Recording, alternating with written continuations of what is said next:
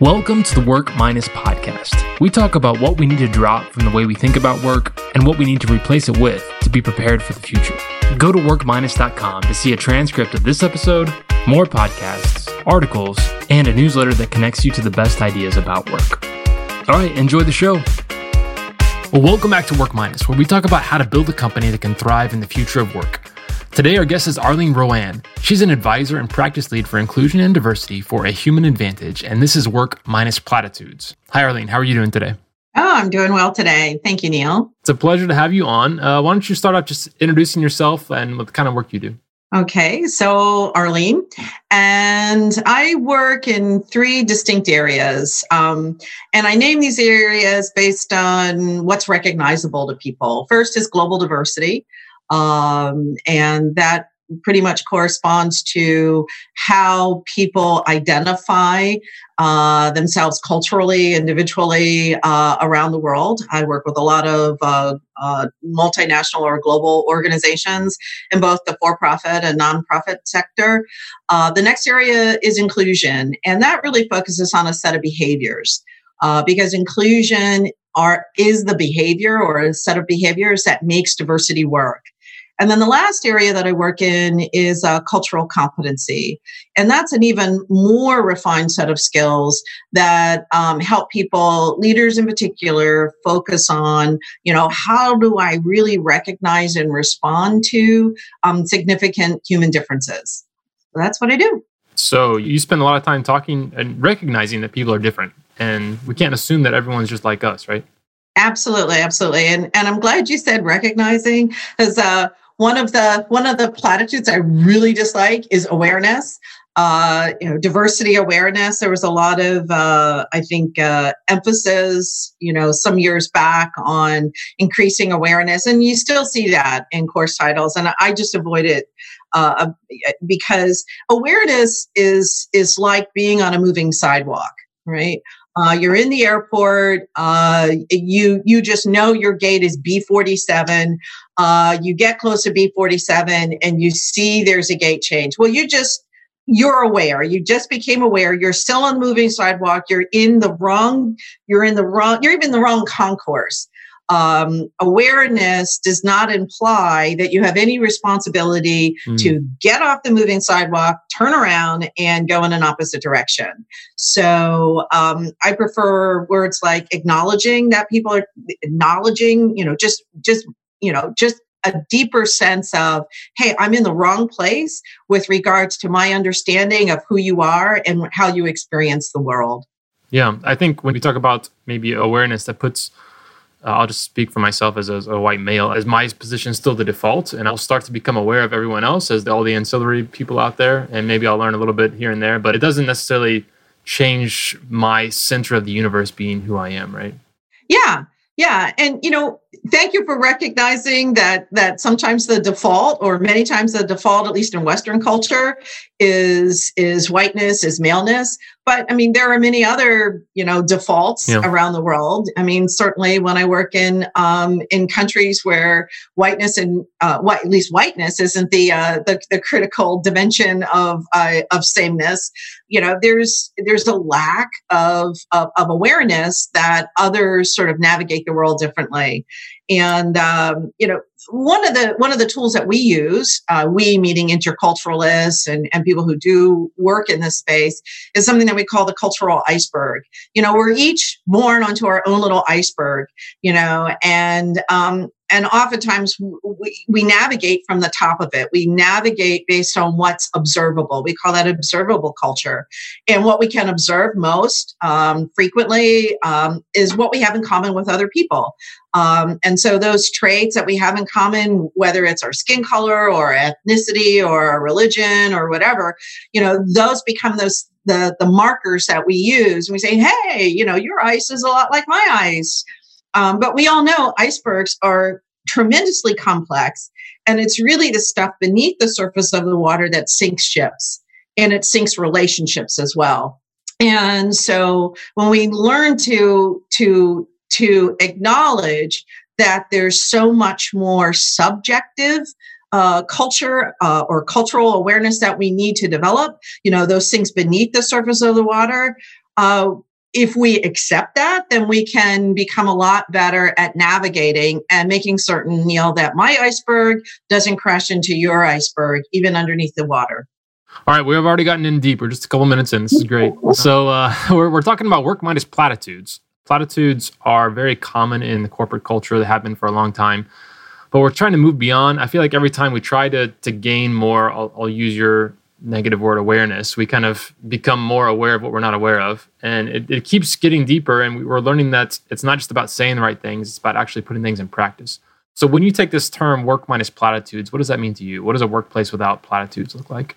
Well, I mean, there are a couple. First is work minus awareness. Yeah. Can we just move to a place of acknowledgement, right? Work minus diversity, and we can talk more about that a little bit later. But, more recently, and especially with what we're experiencing now in the world with COVID-19, what I see coming across in a lot of the emails, 10 things leaders need to do to keep people engaged. There's a lot of talk now, again, about values, organization values, and let's live the values, and not that I don't think people or organizations should not have values. I really do believe that they should, but the use of the term values oftentimes is very superficial, and it's used as a platitude, as something to placate, to gloss over, and so that's one where I'm really spending some time with many of the people that I work with. Do we really have the same values? And that's a critical question. Yeah, well, give us some examples of what you're dealing with in the real world. So in the real world, do we really have the same values? I always pose this question, whether in groups or with an individual. So let's say we have two children, and I know a lot of people now are working from home with children, right? Around various ages. And let's say two children about the same age, say like 4 or 5 years old. And one child, you say to child A, clean your room, right? And child says, no, I don't want to, because, children can be, have their own minds. They're practicing independence and whatnot. Says, no, I don't want to. But then the child goes into the room and cleans the room as best as a 5-year-old can or a 4-year-old can. Child B, clean your room, agrees, right? Shows signs of agreement, says, yes, mom, yes, dad, or yes, whoever, yes, auntie, goes into the room and just like tears it apart, right? Doesn't make it any cleaner, makes it worse. And I asked this question based on how you were raised, all right? Based on your value system, which child, all right, is closer to getting it right? Right? Which child would be, maybe further away from getting it right, or which child would be, deemed punishable, whatever punishment means, a timeout or whatever. Would it be child A or child B? And oftentimes, if I'm in a group, an argument ensues. People say, no, child A, they disagreed with an adult, or they say, no, child B, they lied. I was like, okay, let's take child A. Child A simply, speaking their own mind, right? The value of independence, honesty is the best policy, right? Even if, honesty means that you're going against the grain. Those are like really core American values, right? Right? Or Western values. Or some people say, no, child B. I'll tell you, I was raised as a child B, where you said yes. You did not disagree with someone in authority at all, ever, right? Even if you knew they were wrong, right? And my mother had a saying, a hard head makes a soft behind, right? Go ahead, disagree. And so here we have the values, the core values of honesty, right? Being challenged with the behaviors. So it's not just saying, oh, we value honesty. It's saying, how does that honesty show up? How do we expect it to show up in the workplace? Does it mean that you honestly speak your mind, even if you disagree with the corporate policy, right? Or does it mean let's agree as an organization, right, that this is how the policy is. And then we find other ways to maybe bring in our disagreement later on. And so we really have to think about how we are building building organizations around behaviors. What are the behaviors that matter most? And how do we honor these behaviors? I mean, we're seeing some of these challenges. I work with some organizations where they're seeing these challenges, cross-generational challenges. Like, oh, wow, this generation, that generation. It's like, well, no, it's just behavioral differences in how we treat some of the same words like honesty or integrity, diversity. We value diversity. What does that mean? Hey everyone, if you're enjoying what you're hearing, the best way you can support us is to leave a review in your favorite podcast app. Or better yet, start a conversation with a friend about how you think we can make work better. Thanks. Yeah, well, let's take that because, every company you're going to talk to, every CEO is going to say, we value diversity. They're like that. But we know in practice it's not true. So what's the difference? And how do you get at that? And what do you hope companies take away from this? So we value diversity. That's like saying, oh, we value human beings. Of course you do. What you value is you value what people bring into the workplace, right? I'm sure many people have heard, the statement, bring your whole self to work. I want to be in an organization where I can be authentic. Brene Brown made a statement several years ago that in a TED Talk that talks about the difference between fitting in and belonging. And that's in a way talking about this valuing diversity. So there are organizations that say we value diversity, but while you're here, that diversity has to be shaped in a certain way. Neil, earlier you said, the default white male or the default sort of, leadership style. Is there a certain way that we expect people to engage in conversation? Is there a certain way that we expect people to build their careers? Is there a certain way? Well, that's a fit-in kind of culture. I'm valuing diversity, Arlene. You can be just as successful here. And for those of you who can't see me or who haven't seen me, I'm a Black female, as long as I show up like Neil, right? Look and sound like Neil, then, hey, we're valuing diversity because I can see it or I can hear it. But we're not really valuing the differences in input. The problem with valuing diversity in that environment is that I can have a lot of what I said earlier, objective diversity, things that look different on the surface, but subjectively, everybody's behaving exactly the same.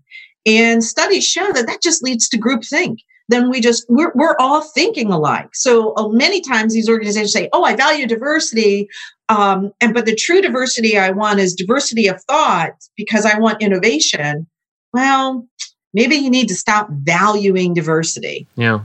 Maybe what you really need to do is enforce inclusion, is make certain that you're being inclusive, that you're building the kind of culture where people who are maybe more at the peripheral of your vision are just as important and have just as loud a voice as the people who are in the center of your vision. Yeah, absolutely. I think when a lot of people say we value diversity, they say we value the demographic check marks we can put on a report and say that we have these people. But when you're actually in those conversations, in those meetings, in those discussions that happen, you'll notice that, like you said, as long as you act like me, as long as your behaviors act like my behaviors, then you're fine. I don't care what you look like. But that's really the key is it's in the behavior. So what does it look like for some key tells you can see when a company actually is inclusive, when they are equitable or anti-oppressive or whatever term you prefer in that situation? Like, how can those behaviors actually change to say, yeah, we do value even different behaviors?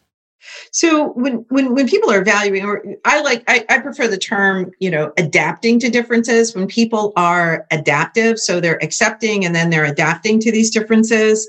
The first thing you recognize is that that word PC or that definition PC changes. So it goes from being, politically correct, which is what we all know what that is, to being polite and candid. So people can speak candidly, right, about the work.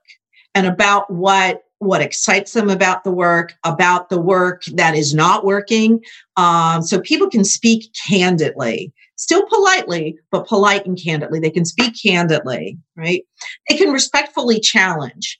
And this means respectfully challenge not just their peers. Peer-to-peer challenge, I think, is always expected in an organization, because in some ways that's what keeps us competitive, is that when I have a peer and I can challenge it. But when I can respectfully challenge cross level, right, up and down the organization, and when I can respectfully challenge, people in another silo, hey, wait a minute, production, I think you got this wrong a little bit, or maybe we need to, testing, I need you to challenge how we develop the code. So when people can respectfully challenge, others in the organization, especially those who are across an organizational line, those are organizations that I think are reaping the benefits of true inclusive behavior, right?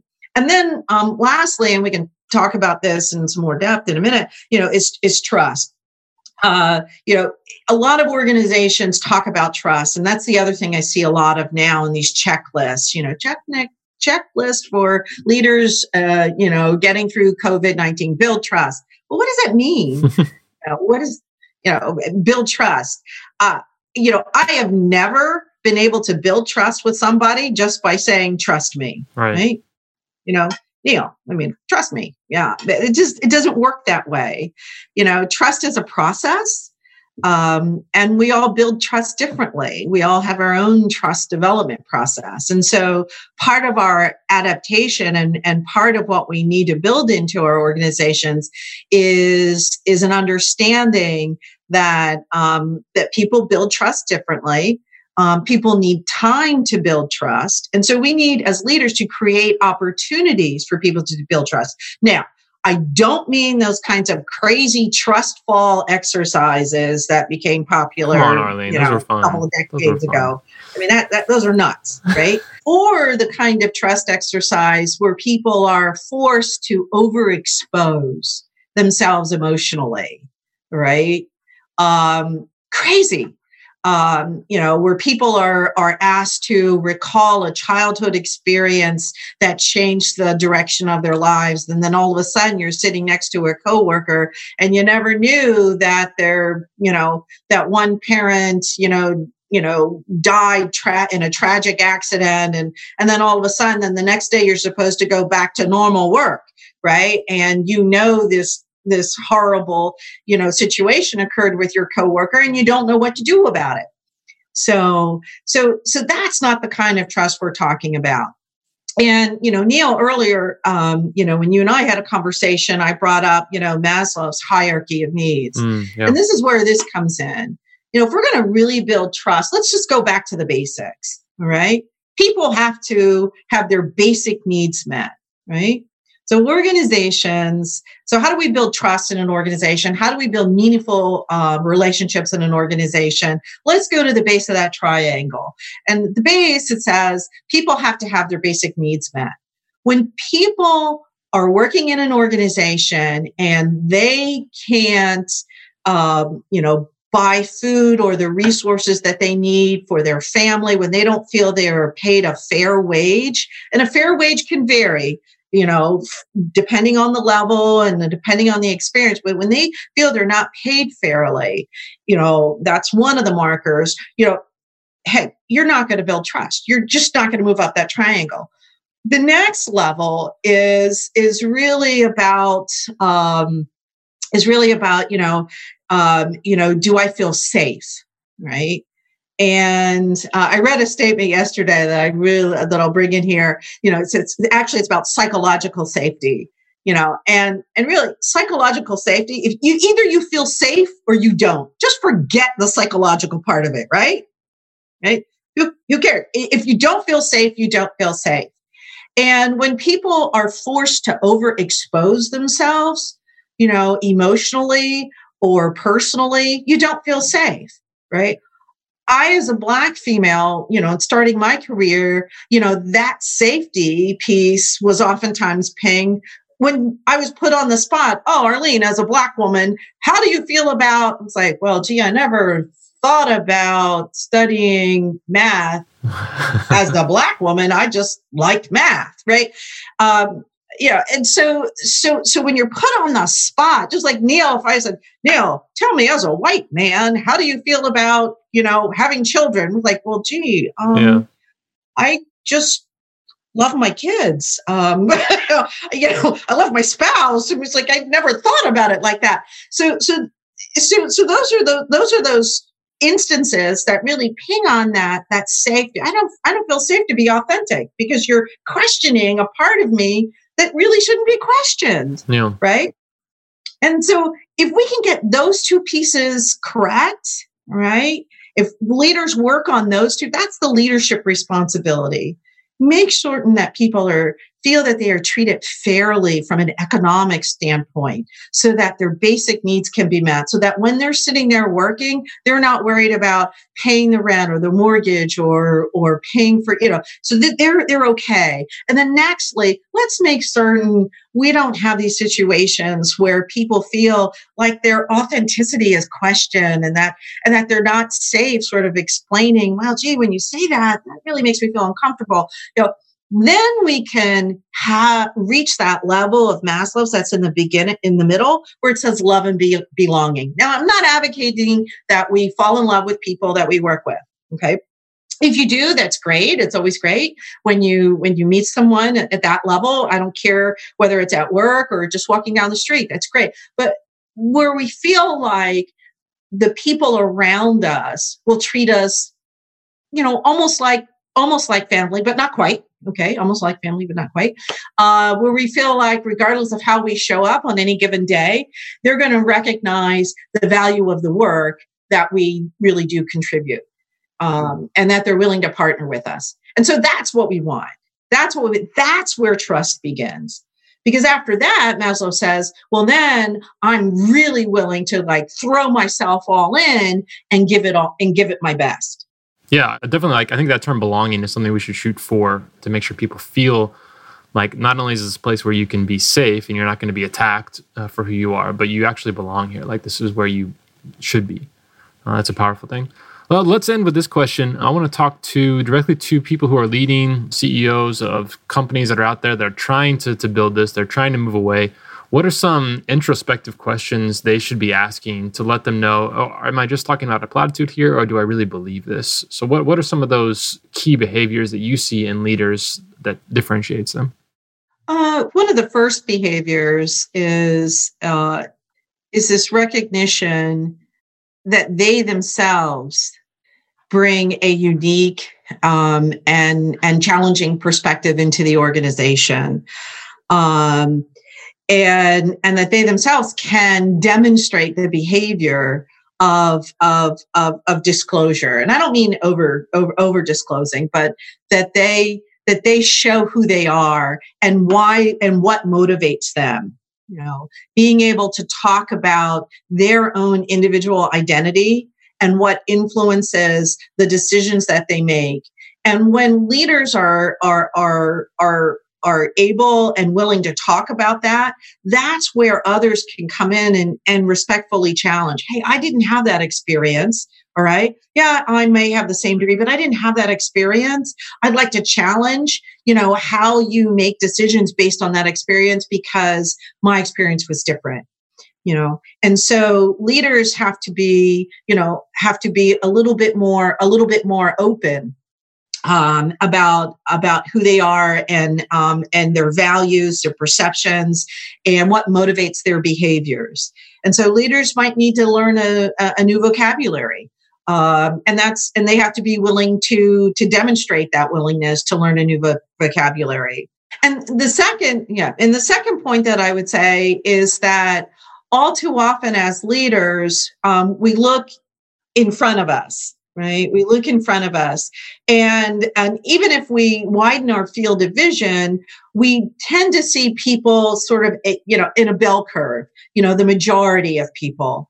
And that's not sufficient if we're going to be inclusive.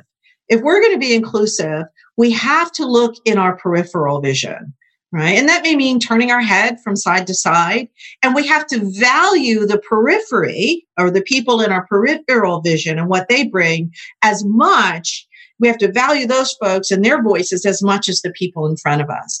And that's really, really hard to do because most leaders are trained, on that bell curve. And it's so ingrained, we have a bias towards it. We say, oh, that's those folks are a standard deviation away. Well, yeah. And maybe it's in those margins where we find true brilliance, or we find those really critical questions that we failed to ask ourselves, or that the team failed to take seriously, that can really, drive us in a new direction. So I would say that would be the second one. Learn to look in the periphery and really question and value and bring in those voices that aren't right in front of us. Arlene, this is great. I feel like as we're looking at building a company that can thrive in the future, these platitudes will not get us there. We need to go deeper. We need to understand what this means beyond this. And I feel like we're at a stage in history and a time in corporate development where we're ready to hear this message. So thank you for preaching this for us, or telling it to us, helping us understand these things, and for all of what you do. Where can people go to stay in touch with what you do in your work? So the best place to go would be to LinkedIn. I tend to be more active on LinkedIn, and it's under my name, Arlene, Roane, Roane. I also post on Human Advantage. Human Advantage is, we have a LinkedIn page. And I also post on Red House, which is an organization that I started some years ago. And for email, it's my name, Arlene.Roane @ahumanadvantage.com. That's the easiest way to get a hold of me. So there you have it. Well, thank you very much for being on the show. We look forward to talking with you again soon. All right. Thanks so much, Neil. Have a great day.